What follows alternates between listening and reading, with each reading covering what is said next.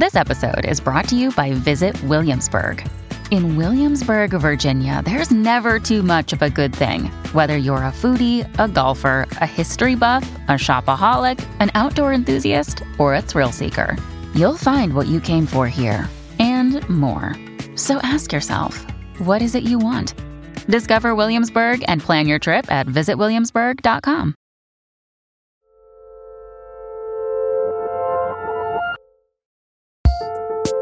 Hello, and welcome to another episode of Working Overtime, Working's bi-weekly, advice-focused side hustle. I'm your host, Karen Hahn.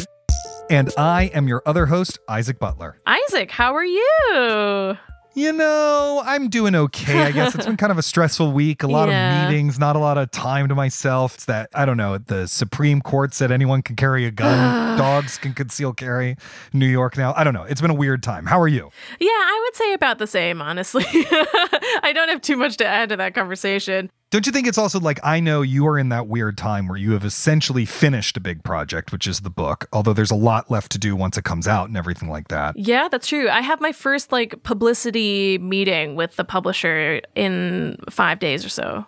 Yeah, and it's just such a big gear change from I have to sit at this desk and get this book done if it kills me. And then all of a sudden it's like, oh, now what do I do? Yeah, absolutely. And also it's well, I guess it sort of is in my skill set in that I have I've moderated Q&As before and I've talked to theater managers and stuff about that kind of thing. But setting up this kind of event is not, I would say, something that I consider a job that I want to do, you know?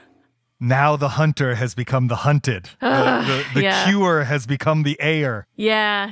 So what are we talking about today, Karen? All right. So I really, really love taking listener questions, but I thought that I might pivot a little this week. And since we're both familiar with the freelancing lifestyle, address a question that I think a lot of us had when we were starting out. And I think is still a question that a lot of people have, even if you are in the thick of it, which is, how do you pitch a story? To give dun, dun, dun, dun. And to give a little more context to the advice that we're going to be giving, I wanted to ask you, how did you get started pitching and what was your experience beginning as a freelancer?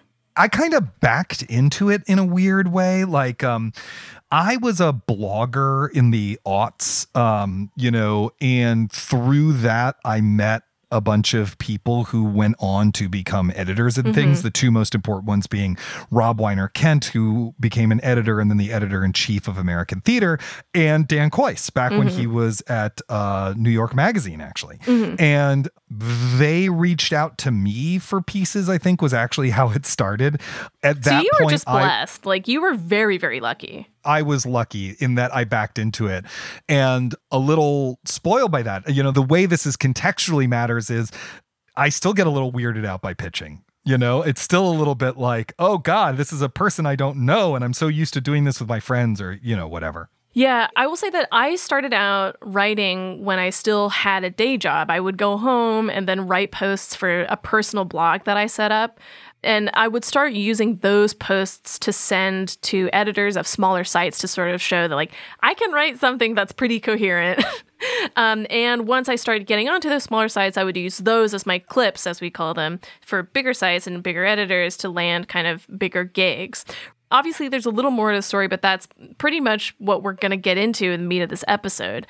And I wanted to know, did you look for advice on pitching when you started out? And did you ask friends how they did it? Because it feels like your relationship to pitching might be slightly different, given that your start was a little different as well.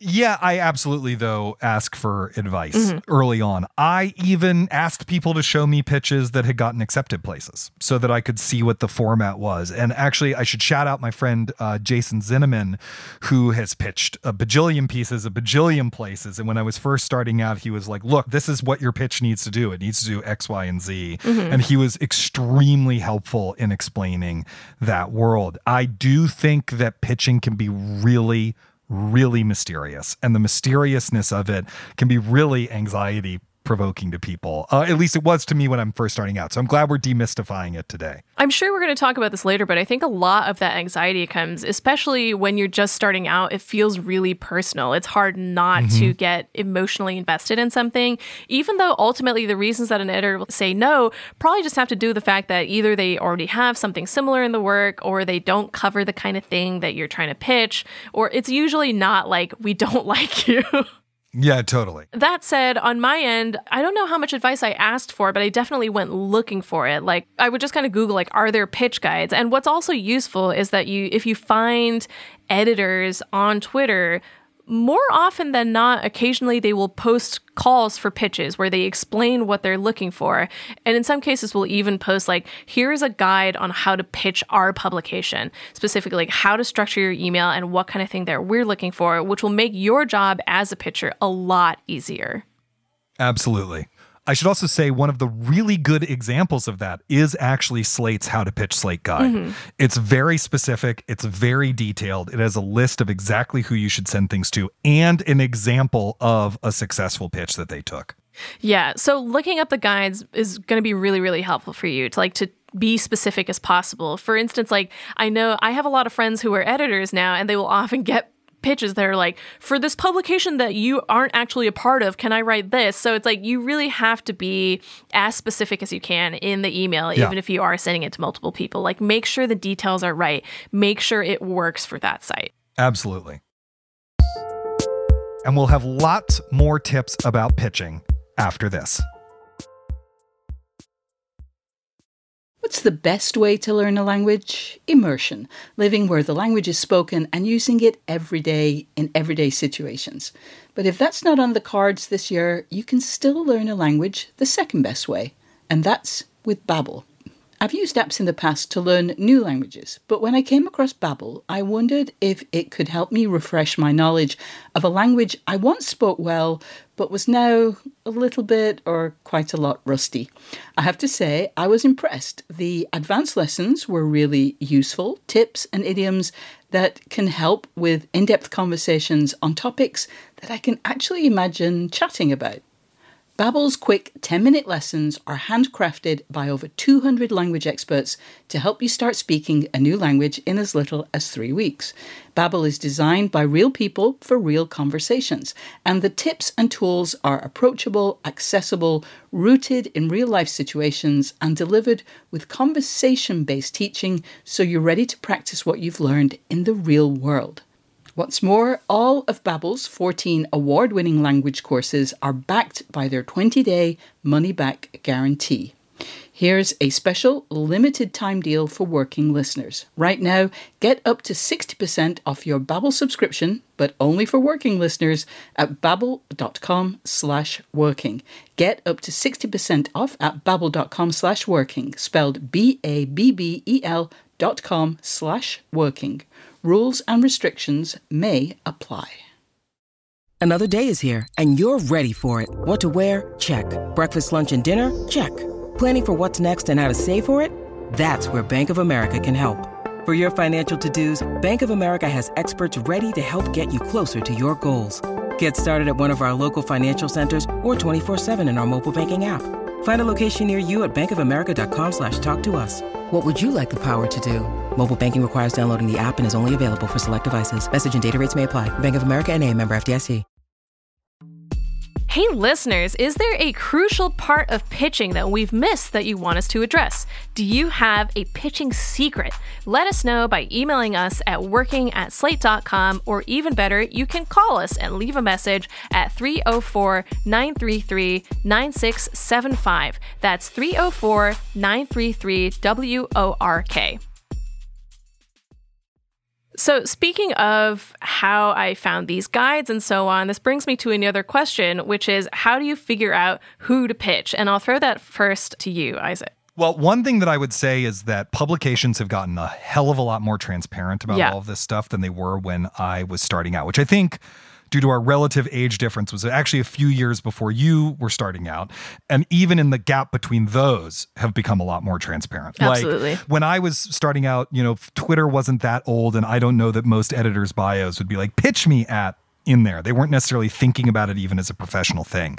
And now most places you can Google how to pitch X and find it. And so in my day, that was really in my day.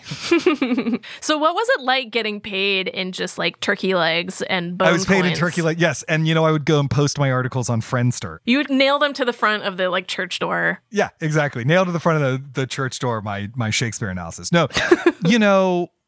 if it was Slate, I would just send the email to Dan. Mm-hmm. And then if Dan was like, I'm the wrong person to send this to, he'd forward it to someone. Yeah. I mean, we developed a relationship very quickly as writer and editor. Within like 2 or 3 pieces, we were corresponding pretty regularly.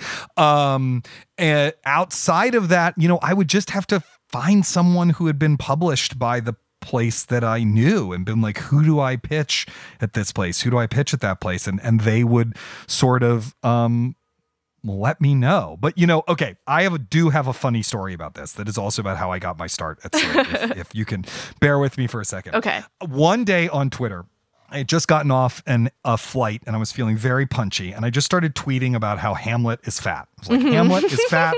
We don't want to talk about this. It's a national scandal that there are no fat Hamlets.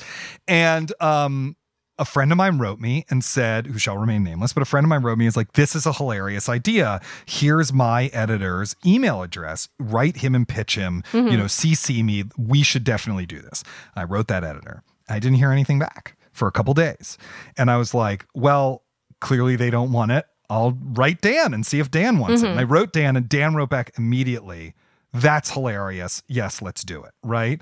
And I did it. And that piece, which is called Is Hamlet Fat? A Slate investigation, was a big hit. I mean, people still joke about that piece with me today or talk about it today for whatever reason.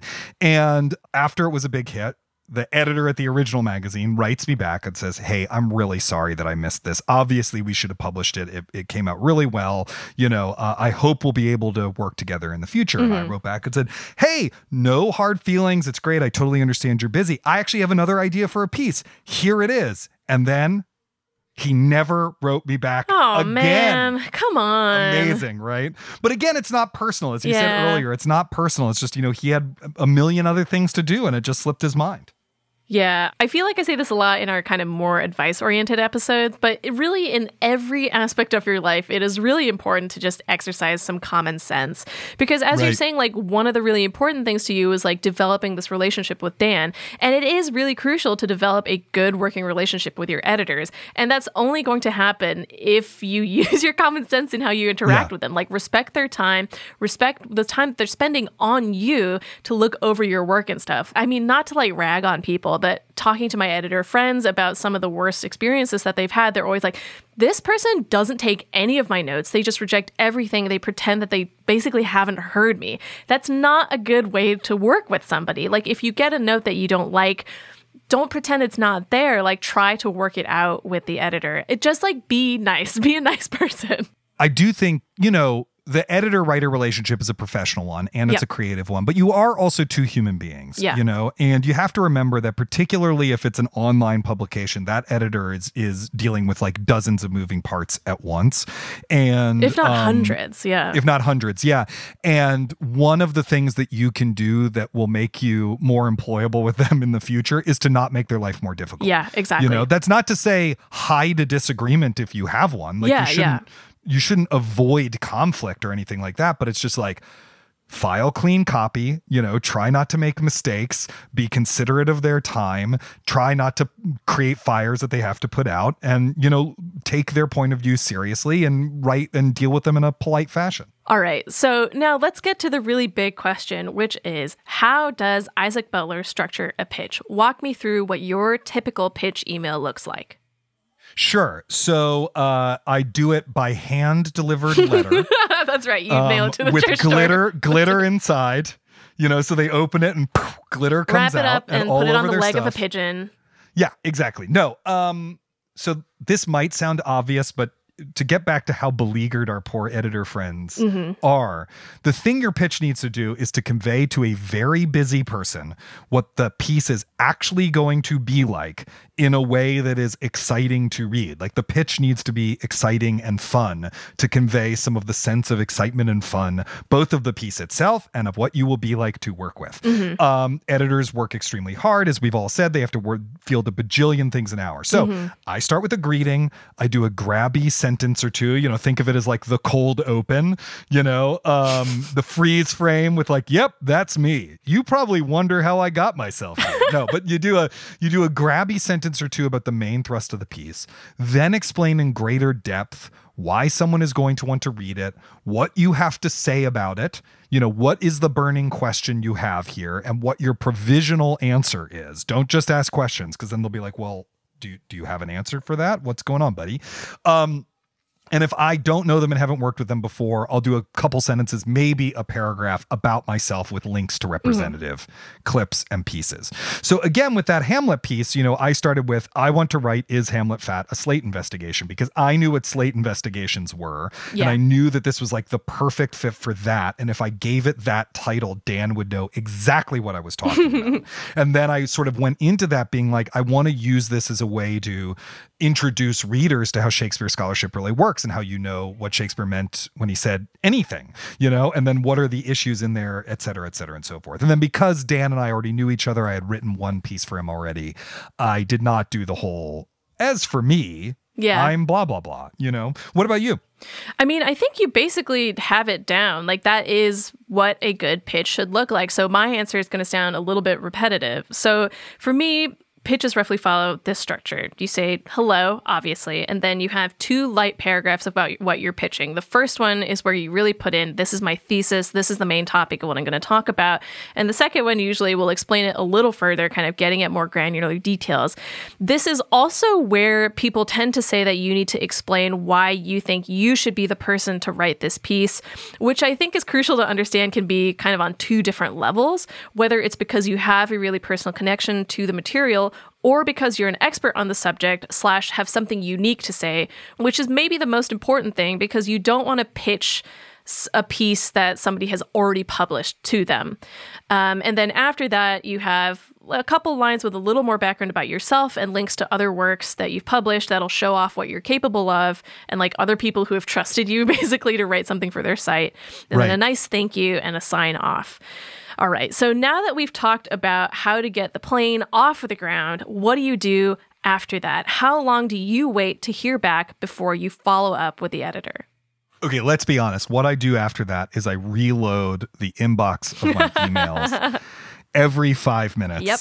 And I go, is my career over? Do they hate me? Is this the worst pitch they've ever seen? Oh my God, am I going to be drummed out of the industry? What have I done? What have I done? What have I done? And then I'm like, just put your phone down and do something else, Butler. And then I go do that. But in terms of how long you wait, a week tops, I would say, before following up. I usually do less than that, actually. If I'm worried about the story going cold, it's a movie coming out and you might, you need to get in touch with the PR person and book an interview before 1,000 other outlets do, or, whatever it is, I might follow up faster than that. But either way, the follow up should just be short and sweet. Hey, Karen, just checking to see if you're interested in move this to the top of your inbox. Hope you have a good one, Isaac. It should not be anything like more needy than that. And then pretty quickly after that, if they don't get back to you, you should probably start pitching it somewhere else. Yeah, I usually give it a week or a week and a half. I should also mention that I really try not to send any emails, whether it is the initial pitch or a follow-up on Fridays, because I think that's kind of the worst day to send anything because that's when you don't want to have anything new in your inbox. Monday is kind of similarly dicey because they're getting a lot of emails over the weekend, but at the same time, it's still a better bet than Friday, in my opinion, at least when it comes to my email reading habits.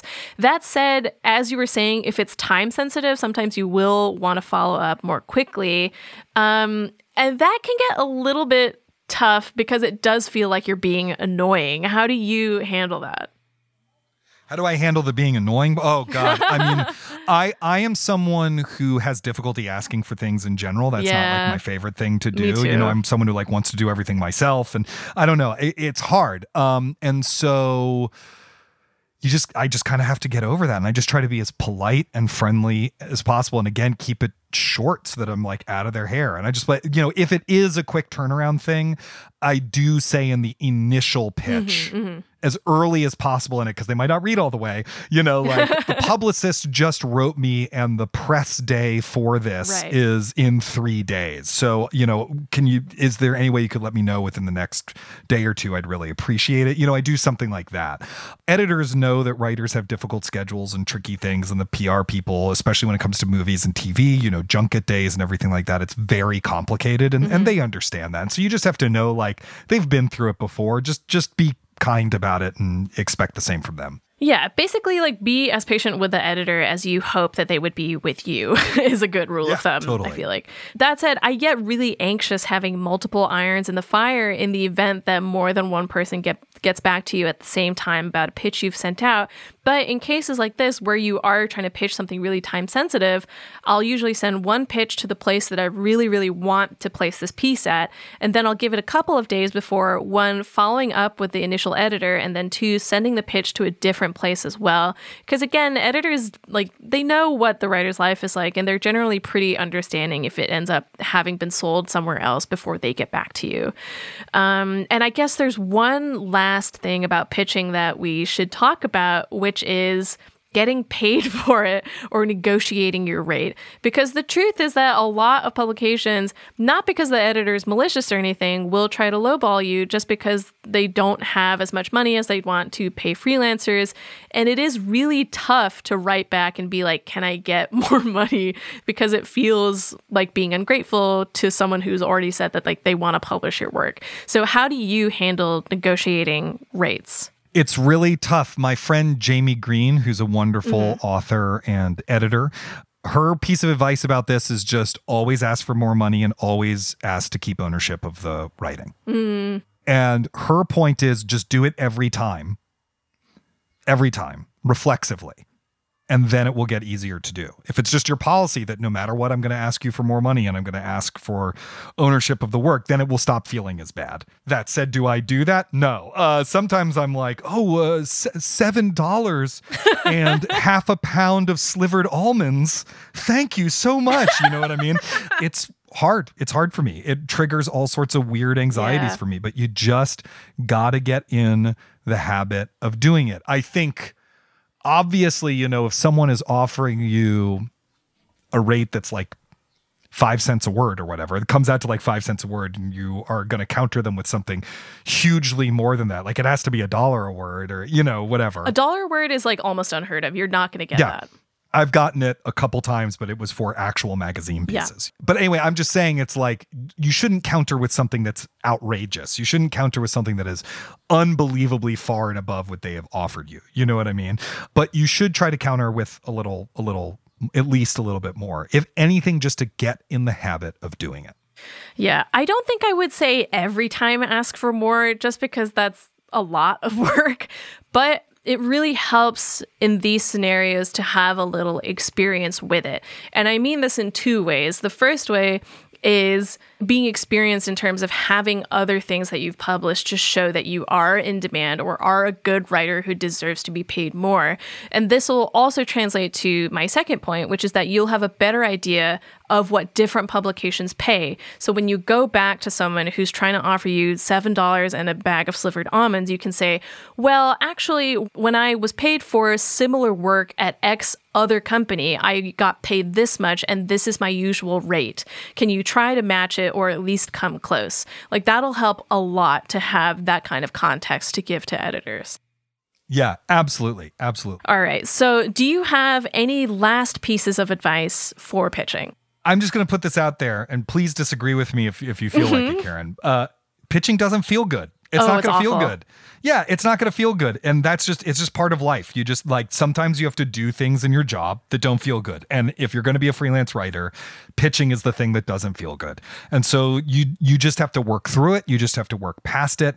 But it's not some sign that you're especially shy or you're a bad writer or you shouldn't be doing it or whatever. It's just, it feels vulnerable to pitch. It's like, back when I was an actor auditioning for things, Yeah. It's that part of the job. It's going to make you feel vulnerable. It's going to make you feel anxious. It's going to feel a little weird. You're always going to think, maybe I didn't write that pitch that well. You just got to do it more and more and get used to it. There's nothing you can actually do about the fact that it feels bad. And also, it's not personal. Everyone's just really busy and trying to put out the best website they can in a day, or, whatever it is. And so don't take rejections personally. Keep working at it. And also, of course, know the place that you're pitching and know that it's the right outlet for the piece. Don't carpet bomb pitch. Editors can tell and they get annoyed by it. Yeah, I guess I have two last pieces of advice. One is something I said earlier, which is just use your common sense in terms of how to treat people, because that leads into my point number 2, which is it is really, really beneficial for you to develop a good working relationship with your editor, because as Isaac says, it is really vulnerable to pitch someone, and you will feel better about doing it the more you've done it, and also the more you trust the person that you're pitching to be careful with your feelings or to be considerate of your idea and your time that you've sent to them. All right, that's all the time that we have for this episode. Thank you so much for listening. And if you like the show, don't forget to subscribe wherever you get your podcasts. And if you have ideas for things we could do better or questions you'd like us to address, such as, oh, but you didn't address X part of pitching, can you please talk about this? We would love to hear from you. You can send us an email at working@slate.com or give us a ring at 304-933-WORK. Hey, if you'd like to support what we do, please sign up for Slate Plus at slate.com/working plus. You'll get bonus content, including exclusive episodes of Slow Burn and Big Mood, Little Mood, and you will be supporting everything we do right here on Working. Big thanks to Kevin Bendis and to our series producer, Cameron Drews. We'll be back on Sunday with a brand new episode of Working, and in 2 weeks, we'll have another Working Overtime. Until then, get back to work.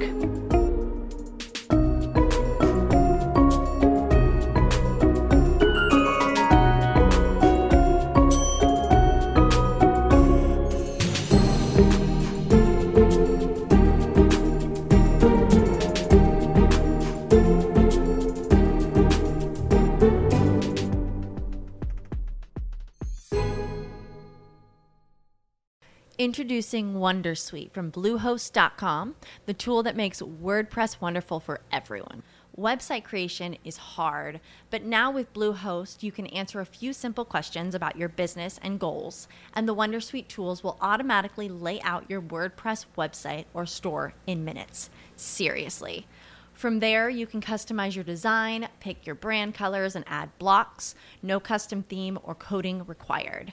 You'll get content suggestions that you can keep or revise, and with Yoast SEO built in, we automatically help you get found in search engines. From step-by-step guidance to suggested plugins to an AI-powered help bot, our built-in tools make WordPress wonderful for everyone. Whether you're a beginner or a pro, you can join over 2 million Bluehost users. Go to bluehost.com/wondersuite. That's bluehost.com/wondersuite.